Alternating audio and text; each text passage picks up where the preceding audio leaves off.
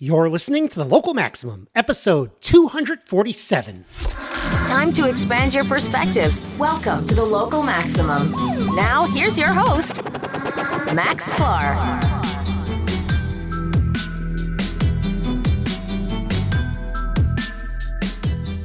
Welcome, everyone. Welcome. You have reached a lot of Local Maximum. Here we are in fall 2022. Really love the weather out here in the northeast of the U.S. All right. So a lot of politics today, which I know some of you are not happy with. I'm not dropping bombs. I'm not a bomb dropper here in the Local Maximum, but you might not always like what I have to say. I get it. But sometimes it needs to be said. So that's what we're doing today. But if you stick with me, or at least if you skip ahead and stick with me, we have one of the coolest probability distributions of the week coming up at the end. So please stick around for that. All right, let's get to it. Well, it's official.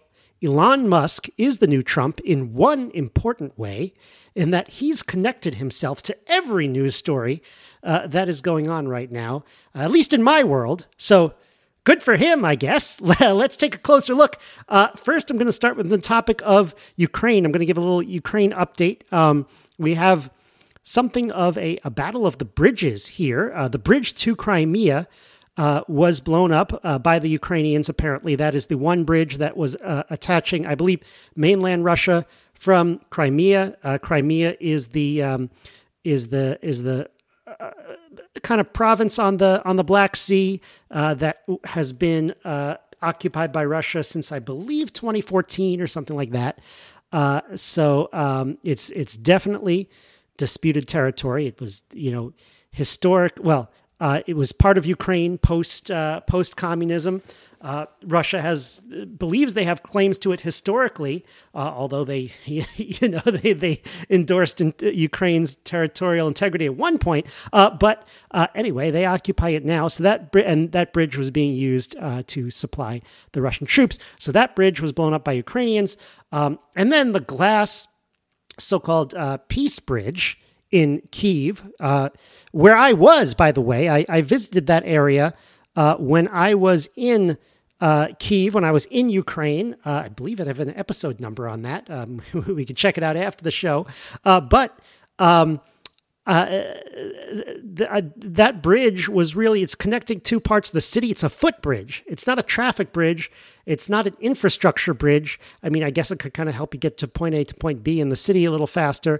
But that was blown up by a Russian missile, presumably in retaliation for the other bridge, although who knows what the timeline was in terms of the decision making. I now have to ask, has the war turned against Russia? Generally, I don't believe the hype around the news reports when, there's been report after report saying, oh, the Ukrainian army is doing very well. And I, in some ways I want to believe it, but I don't want to just believe it if it's said once, if it's said a few times. And I know it's in our media's interest telling us that Ukraine is winning because we kind of have a dog in that fight. So I don't know if I'm getting the news, but it does seem undeniable at this point that the war has turned, at least for the time being, against the Russians, at least in terms of territory, because the Ukrainian army seems to be advancing in the Donbass. But Russia, unfortunately, doesn't see any sign of giving up, and now it's calling for more troops, and it's stepping up these missiles and bombings. So this is a very concerning situation. Could this be a World War I type situation where no one is willing to give up until society is devastated? I really hope not.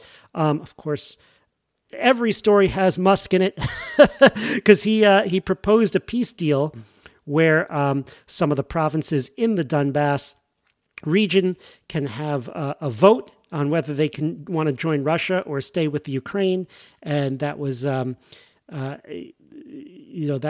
considered out of hand, or he was heavily criticized by Zelensky for saying that, mainly because it was like, well, why should Russia get this territory when they're the ones who attacked, which I understand. On the other hand, there has to be some way to end this thing. Maybe it's impossible. I don't know. On the other hand, the Russians did hold a vote in these places, but it seems like it's one of those totally rigged votes where they just come in, they bring their own people in, they have their soldiers collecting ballots, and I don't know. I can't believe anyone takes those seriously. It's like, well, what do you know? We won. But that cannot be internationally recognized from my point of view. Anyway, we don't talk a lot of geopolitics here in the local maximum, but this is something that's very important that's going on these days, and obviously something that a lot of people care about and something that I'm following. So I just wanted to give you the heads up. Obviously, we had people from Ukraine and Ukrainians who were living there at the time on this podcast. Let me see if I can bring up the episode number there. That was episode 219, Voices from Ukraine, and then, episode 215 with Polina Shevchenko. And then, of course, I believe that I had the episode where I was actually in Ukraine previously. That would be episode 78. So I don't think I necessarily talked about it that much, but that was live from Ukraine. But of course not during the war. That was back in 2019. This will be, I usually like to step back and say, what can we learn from this? But this is really something awful that's going on and affecting a lot of people. And,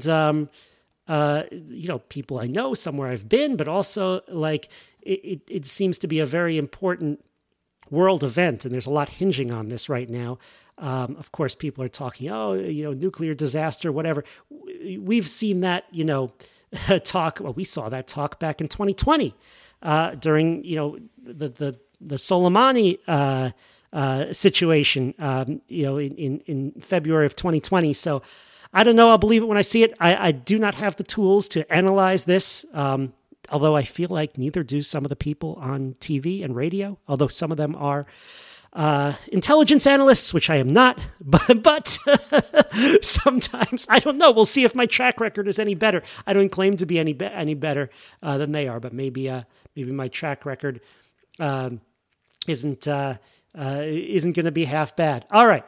So Musk again, Elon Musk, he buys Twitter again. He buys Twitter for the second time. He's like, first I'm going to buy you, and then if you don't like it, I'm going to buy you again. So we'll see how many times he buys it.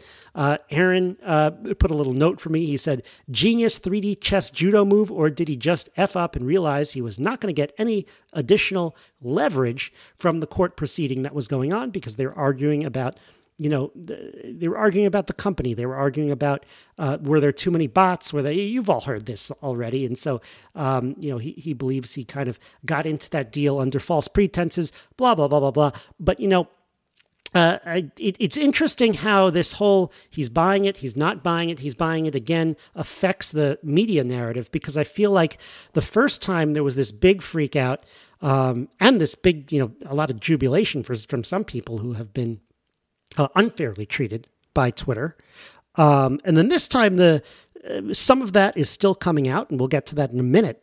But also, it's a little bit muted because it's hard to go through the whole thing a second time. If you're getting all freaked out and all worked up about something, and then you find out it's not going to happen, and then a few months later you find out it's happening again. It really is hard to get worked up for that second time. And I don't think that's part of the strategy, but who knows? Who knows? Maybe it is. Okay, so one internal critic at Twitter, a lot of employees at Twitter have been very critical of this internally. One is Raman Chowdhury. She posted a tweet from before. This is from the first time Musk bought Twitter. She wrote, "This is going to sound funny, but Musk's immediate chilling effect was something that bothered me significantly. Twitter has a beautiful culture of hilarious constructive criticism, and I saw that go silent because of his minions attacking employees." So this was posted in April, and she recently retweeted this again. So Raman obviously feels strongly about this, and this is a tweet that's been getting a lot of traction, but it raises so many questions. First of all, like hilarious constructive criticism. Constructive criticism could be tough even when done properly. So I don't know. I don't believe it could always be hilarious. And if it was characterized as like, okay, Elon Musk and his trolls went on Twitter and started trolling us, how does that stifle internal debate? Like, it's not like people are so upset that there's a lot of criticism of Twitter on Twitter. There's always been. In 2012 there was. In In 2010, there was. At least by 2012, it was getting I'm pretty sure from before. So I don't see why this particular thing would cause constructive criticism to go silent. So again, perhaps, Musk's buying of Twitter was encouraging the pro-Musk people internally to raise their opinions and raise their objections of some of the things that Twitter was doing, particularly around moderation, which is, and content control, which is what this person, Chowdhury, is working on, and might be one of the people who are let go by Elon Musk. So it's natural to be pretty upset about that, but because it kind of maybe emboldened people internally who were now providing criticism, who didn't provide criticism before, it might feel like from the people who were in charge, it might feel like now they're coming under attack. And now that the constructive criticism that they were getting before was kind of like, small problems that they could maybe fix and maybe not hurt their ego too much. But now they're hearing larger problems, and it feels like an attack, and it could feel like, maybe there's more constructive criticism going on, but it doesn't feel as nice as what they thought was really great constructive criticism beforehand. So we'll see. Or it could be constructive criticism that it could be criticism internally that a lot of employees don't want to hear, because when you say we have a great culture of constructive criticism, I think it means that, hey, we take criticism and we implement it. Maybe they're hearing things now that they do not want to implement or they can't implement. And that's why there's going to have to be a maybe not physically impossible to implement, but it just goes against what they want. And so that's why there's going to have to be a house cleaning here when Elon Musk comes in. And so that's always a very tough thing to do. It's possible to do. New CEOs come into companies and do it all the time. So we'll see how that goes for Elon when he gets into control. Let's hear a little bit more about this from the New York Times. Just from 2 days ago, according to the New York Times, Elon Musk's Twitter will be a wild ride. The New York Times reports that we may actually be days away from Elon Musk being in total control of Twitter.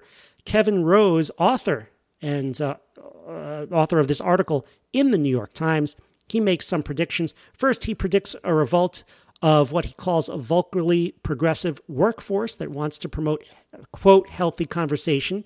They're going to push back, but of course, their definition of healthy conversation, he didn't write this, but the subtext is that their definition of healthy conversation is filtered through their very specific and narrow worldview. And so they're going to make sure that their worldview and way of thinking about things is the way that Twitter is going to run their platform, and is kind of the way Twitter and Twitter is going to have to police how people talk about issues and how people say things, which is a really bad thing. And so those people are going to revolt, he predicts. I'm guessing that this author kind of wants that to happen, and he wants that pushback to happen, but even he kind of seems to admit like it's not really going to work, but it will be kind of a headache for the new people who are in charge, whether it's Elon Musk himself or also the people he hires, whoever he hires to be the CEO and whoever he hires to be the new management.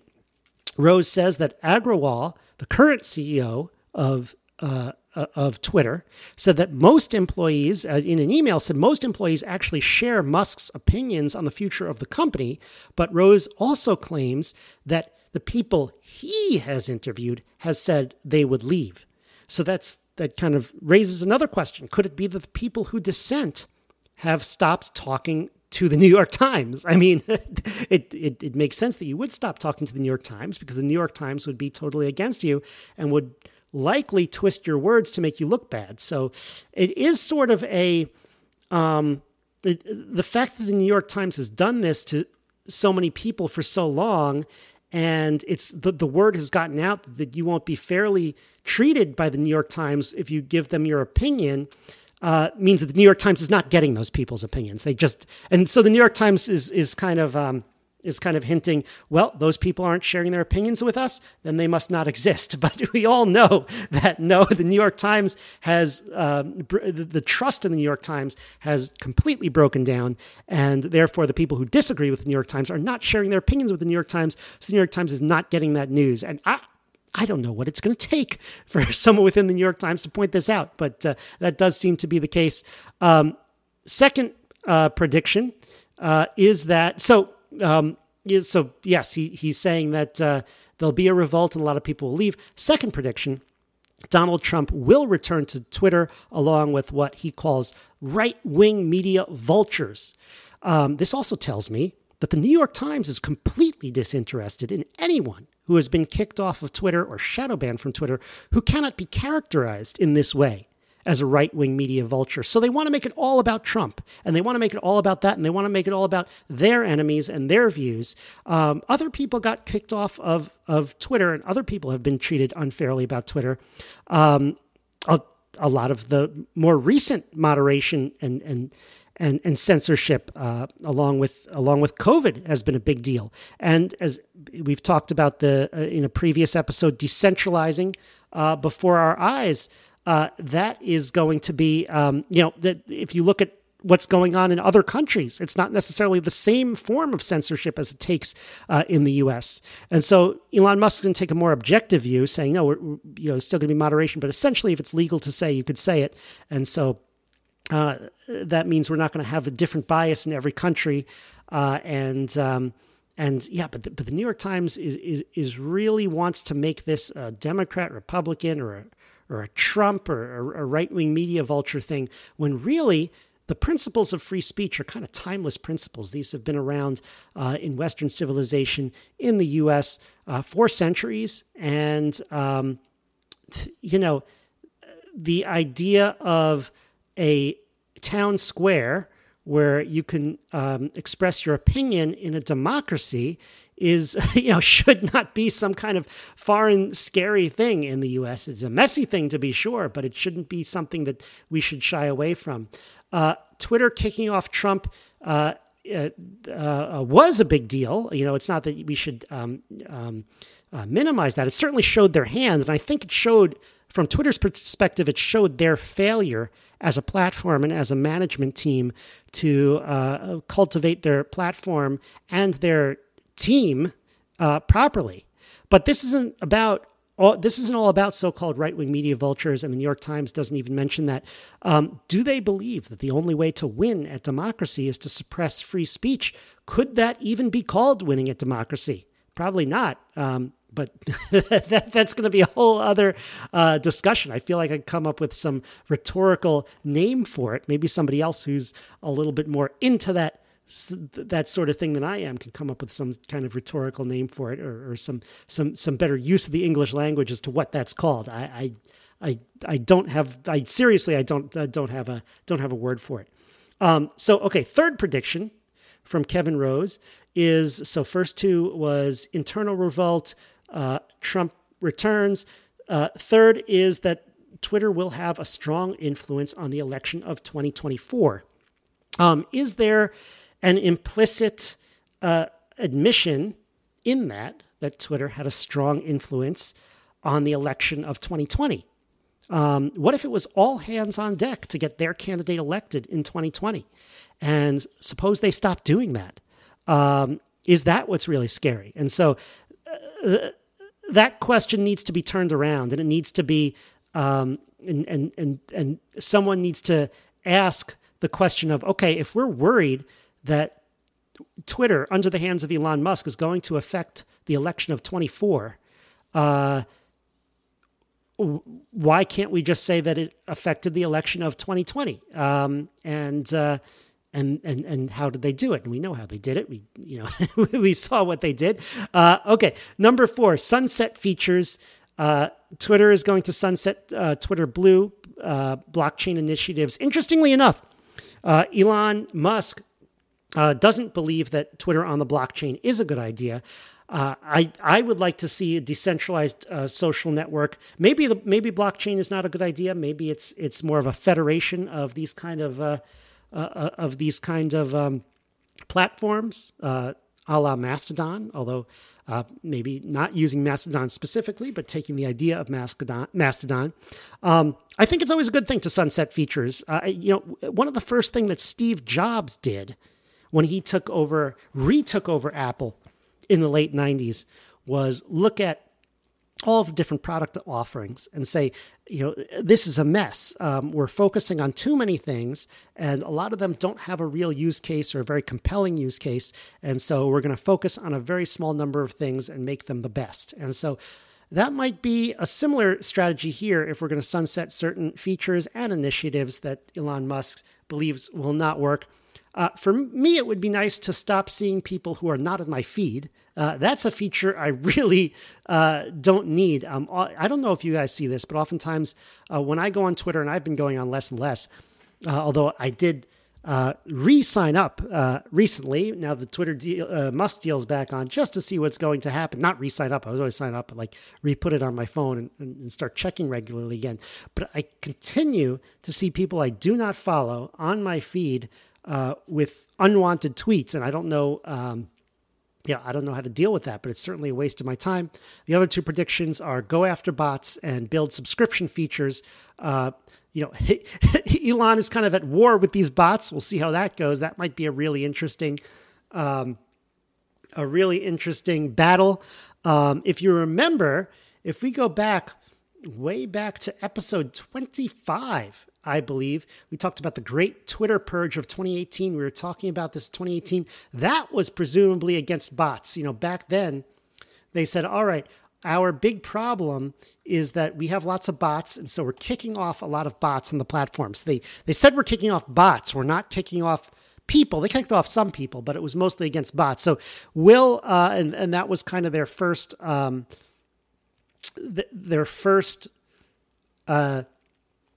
not their first try at censorship, but that was kind of their justification for censorship, as though it was about bots. So we'll see if Elon goes that road, and if it ends up in the same place over the years. It could. And the sixth prediction is we're going to see a lot more subscription features. I guess that means monthly payments and things like that that can generate a lot more revenue for Twitter. Politico has a headline, Elon Musk not about to light $44 billion on fire. The article is very contemptuous of Elon Musk, but admits he might be onto something. Keep in mind, his predictions about self-driving cars. He overpromises on self-driving cars. He says, we'll be fully self-driving in 18 months. And then 18 months goes by and we're not. But underneath that, his company Tesla is still creating an amazing brand and product and is still moving technology forward at a pretty incredible pace. If you didn't set the bar so high, impossibly high. So I don't know, maybe he does that. Maybe he shoots for the moon, and then maybe he still gets extremely far. Maybe that's just his kind of way of doing things. But there is speculation about Musk from a tweet that he posted recently, which is, let me move this up. He posted on Twitter, of course, buying Twitter is an accelerant to creating X, the everything app. And that's it. That's all he wrote. So according to a Bloomberg article, which I'll post all of this on the show notes page, localmaxradio.com/247. This could include bookings, payments, and all sorts of other activities besides communications. If this is the case, then yes, he has a shot at recouping his $44 billion. All right, now we move on to the news of PayPal, which is another Musk-funded company. Of course, he has to be involved in everything, although he's not involved in the company anymore, though it's still tangentially related to him. Anyway, PayPal, they're really stepping in it this week. Reading from a news article on Yahoo, PayPal has backtracked on a published policy that would have fined users $2,500 for spreading, quote, misinformation, claiming the update had gone out in error. An AUP notice recently went out in error that included incorrect information. PayPal is not fining people for misinformation, and this language was never intended to be inserted in our policy. Our teams are working to correct our policy pages. We're sorry for the confusion this has caused, a spokesman told National Review in a written statement. So this is pretty crazy. The question is, how does one screw up this bad? PayPal's former president, David Marcus, slammed the policy in a tweet Saturday, saying the new policy goes against everything I believe in. A private company now gets to decide to take your money if you say something they disagree with. Insanity, Marcus tweeted. Elon Musk, the billionaire Tesla Inc. chief who co-founded PayPal, I love how we have to relearn who he is after every article, tweeted, agreed, replied to Marcus. See, this guy just post agreed, and it gets into the article. So something has gone terribly wrong. They said, we're going to take $2,500 from you if you say something wrong on anywhere in social media, not just PayPal. What was this? How? And then they said, just kidding. It was an error. Can you do that? What was this? Was this a trial balloon? Were they saying, let's put this out there and see how people react? And they saw people react badly. Is this a miswording of some other policy that accidentally went out? Maybe it was a rejected proposal. Maybe some bonehead in the, in the meeting there proposed that, and it went into the notes, and somehow it made it into their final copy. Or was it internal sabotage? Someone trying to screw things up within the company by slipping that in there. In any of those cases that it could be, something has gone terribly wrong. I don't want to speculate that I know exactly which one. I've seen many of these. Well, the trial balloon idea is the one I've seen speculated on. It could be any of these others too.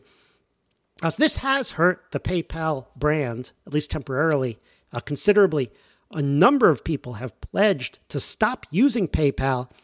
I would say certainly don't depend on it, but the backlash was much stronger than you usually get for this sort of thing, which is good to see. People really don't want these companies involved in projects of ideological conformity and projects of, hey, you can use our product if you're like this, or if you say this, or if you say that. It doesn't matter your politics, doesn't matter your opinions, it doesn't matter your beliefs.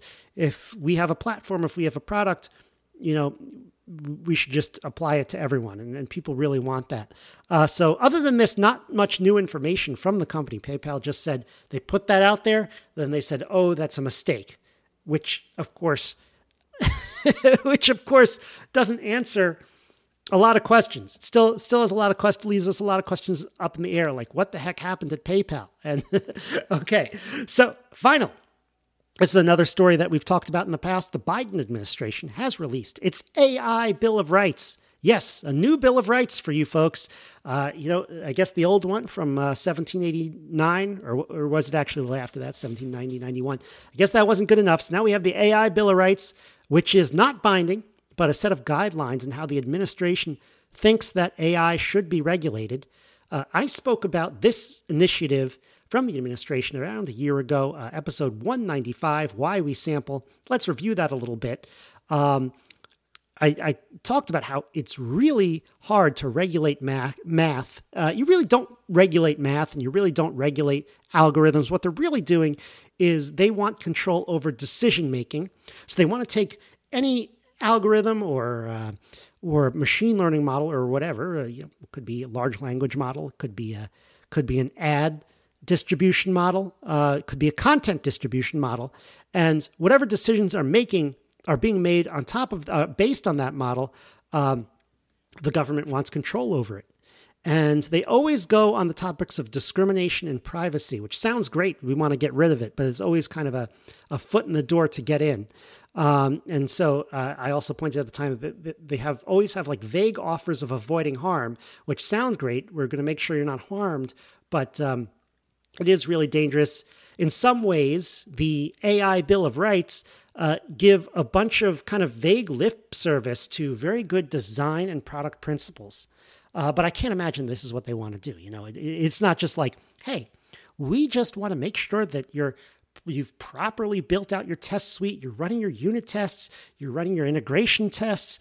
You've done all your usability testing to make sure that you've interviewed users to make sure that what they're getting, what they think they're getting is what they're getting.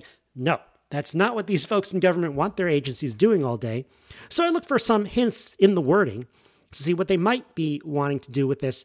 And I'll go through this somewhat fast, but the first one is protecting people from unsafe or ineffective automated systems. Sounds great. I don't want to use something that's unsafe. I don't want to use something that's ineffective.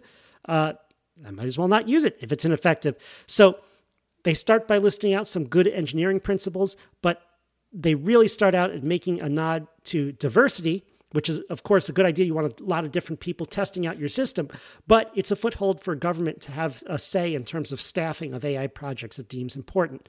The second one, preventing discrimination by algorithms. They are very concerned about disparate impact. They want continuous and frequent equity assessment, essentially opening the door to extreme regulation of all software.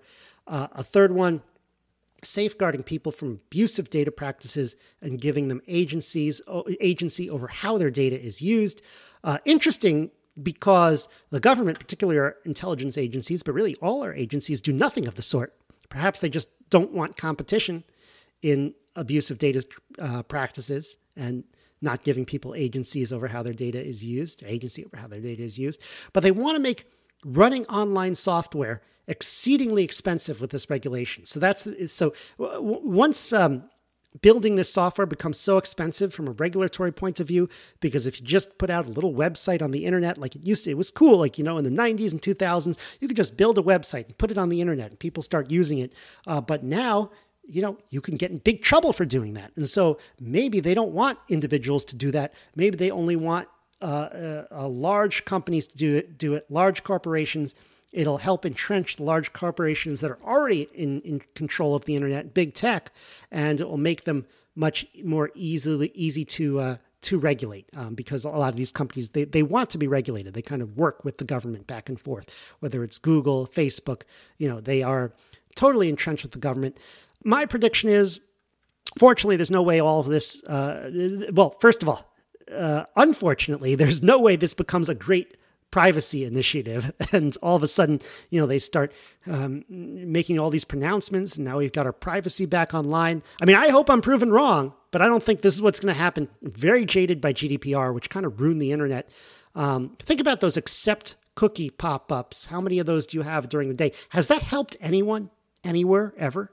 And I bet it's costed us global economy like tens of billions of dollars economically or something. I'm just doing that in my head, figure lost productivity, several hundred a person, plus engineering costs, regulatory costs, maybe some second order effects down there should get us to something like that, some multi-billion-dollar price tag, or maybe tens of billions of dollars. Yeah, I don't know, 8 figures.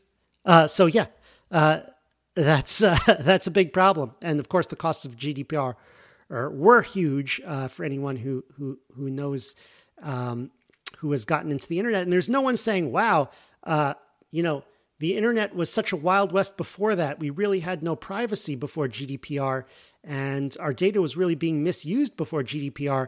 And now everything is kind of going really well. I'm sure there are people who make the argument that, like, hey, it would have been worse without GDPR, but that's kind of, hard to, it really is hard to compare. It really does seem like it did way more harm than good. And these initiatives, if passed by the Biden administration, would do the same. Another couple things they want is they want to inform people that an automated system is being used. Kind of remind you of the cookie thing, which is always an automated system is being used. So you're going to be informed 100 times a day.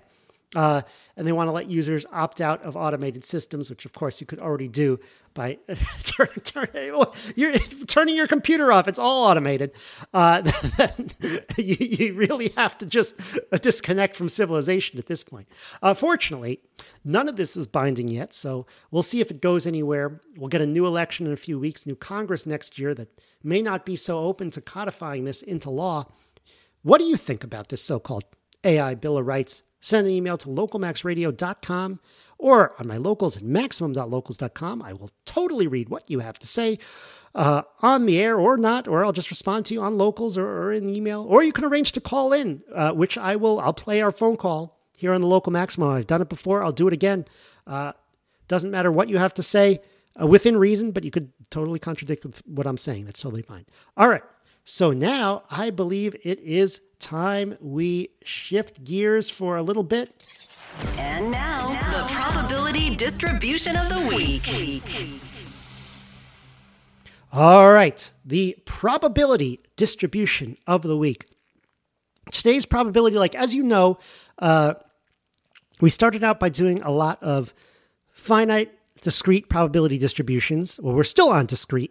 We've never done a continuous probability distribution on the local maximum. We will, but we're not going to start today. But we went from kind of finite to infinite distributions. The last time we did the geometric distribution, but before that we were doing kind of finite distributions like binomial distribution, categorical distribution, things like that. This one is, we're going to have to step back to a finite distribution, but it sort of sets us up to going infinite in another way later. So it's really important. It's something called Zipf's law for language.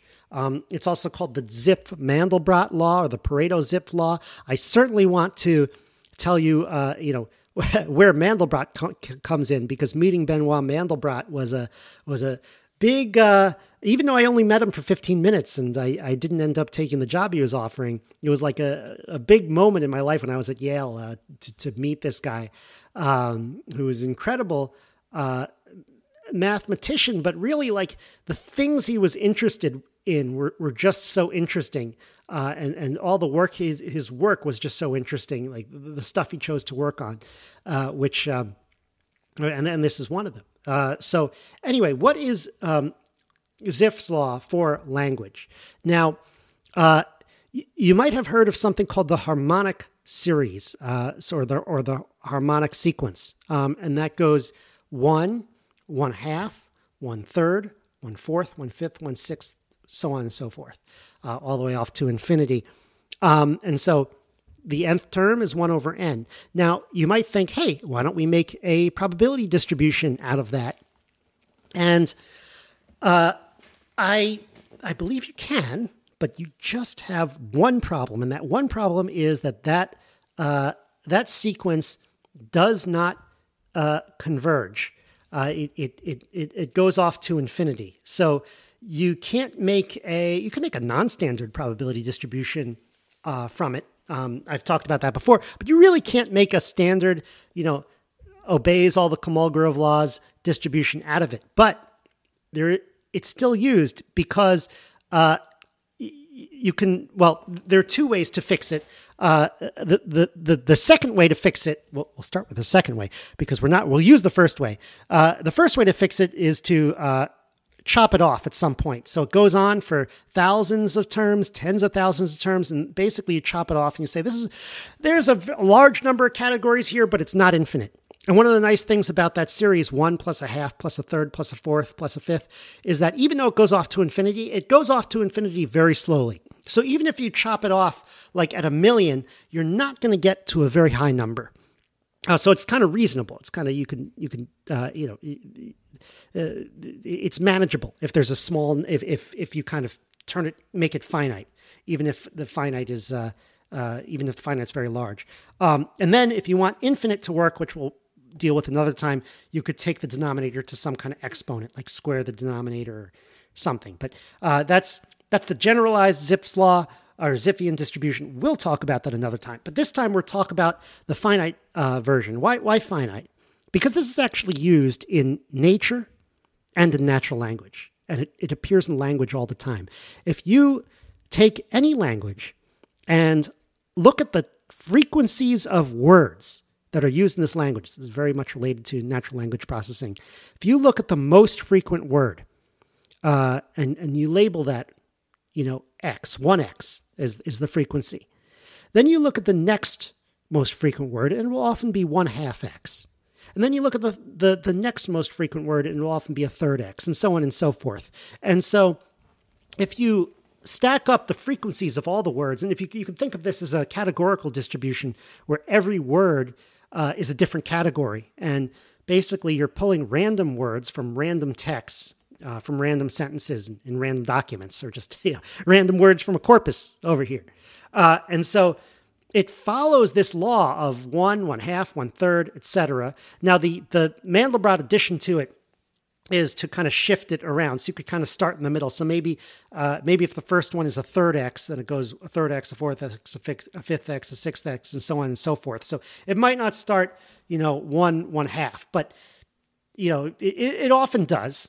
And so it's really fascinating that this works for any language, any natural language. And it works for a lot of things. It has some interesting kind of applications in things like economics, consumer choices, in biology, things that nature tries to do. And I think it's related to the fact that, when you have a large number of categories, you tend to, sometimes you want to go out into the long tail and you want to find something that's very uncommon to give a specific meaning, or in the case of an ecosystem, to have like a specific purpose. But then you have your kind of bread and butter words, the words that you say all the time, like the word the, which is probably your one here. The most frequent word, the most frequent word is the. That will be your 1X. Maybe the second one is, I don't know. Let me see if I can look up the frequency of words on the spot here, because that would kind of be good to have that would be kind of good to have like a baseline. How come now I need to find a website that starts 0? I wish I had put that. How about if I said top 100 words? That might help here. Most common words in English, right? Okay, good. There's one in Wikipedia. All right. So the first one is the, and the second one is be, B-E, and the third one is to. So the might be your 1, be might be your half, and to might be your third, and of might be your fourth. So you might get something like that. I don't know if that's true. Maybe it's a Mandelbrot Zipf, where it kind of starts in the middle there. But those are kind of your common words that kind of string things together that you want to use often. So I guess that's the point I was making, is that you have your common words where you have a common, you want to string things together. And then every once in a while, you have something that is a specialized tool, and you need to reach further down into the distribution. So you have your common tools and your specialized tools. And I think naturally, for some reason, that comes together into forming this zipped Mandelbrot law, which is really fascinating. So again, related to the harmonic series, and it is finite but long. There is a little bit of confusion between the finite version and the infinite version. I guess we'll get to the infinite version another time. But that is our probability distribution of the week. Maybe I should put these all together and try to write about them a little more and make a little presentation on them, so we're a little bit more deliberate about learning these things. But I just like talking about them. If you found this interesting, go on our maximum.locals.com. We have some really great discussions on there, or I get a lot of really good feedback on there. I really like my group there. All right, so send me an email, and that's it for today. Next week, I did a really cool, if you're into engineering, I did a really cool interview with someone from Foursquare. I haven't spoken to someone from Foursquare in a really long time. And we talked about algorithms for pinpointing locations on the world and how tiling the world in hexagons might be the best idea for that. And so we talk about how that works a little bit. All right. I think that's it for today. Have a great week, everyone. That's the show. To support the Local Maximum, sign up for exclusive content and our online community at maximum.locals.com. The Local Maximum is available wherever podcasts are found. If you want to keep up, remember to subscribe on your podcast app. Also, check out the website with show notes and additional materials at localmaxradio.com. If you want to contact me, the host, send an email to localmaxradio@gmail.com. Have a great week. Feel the power.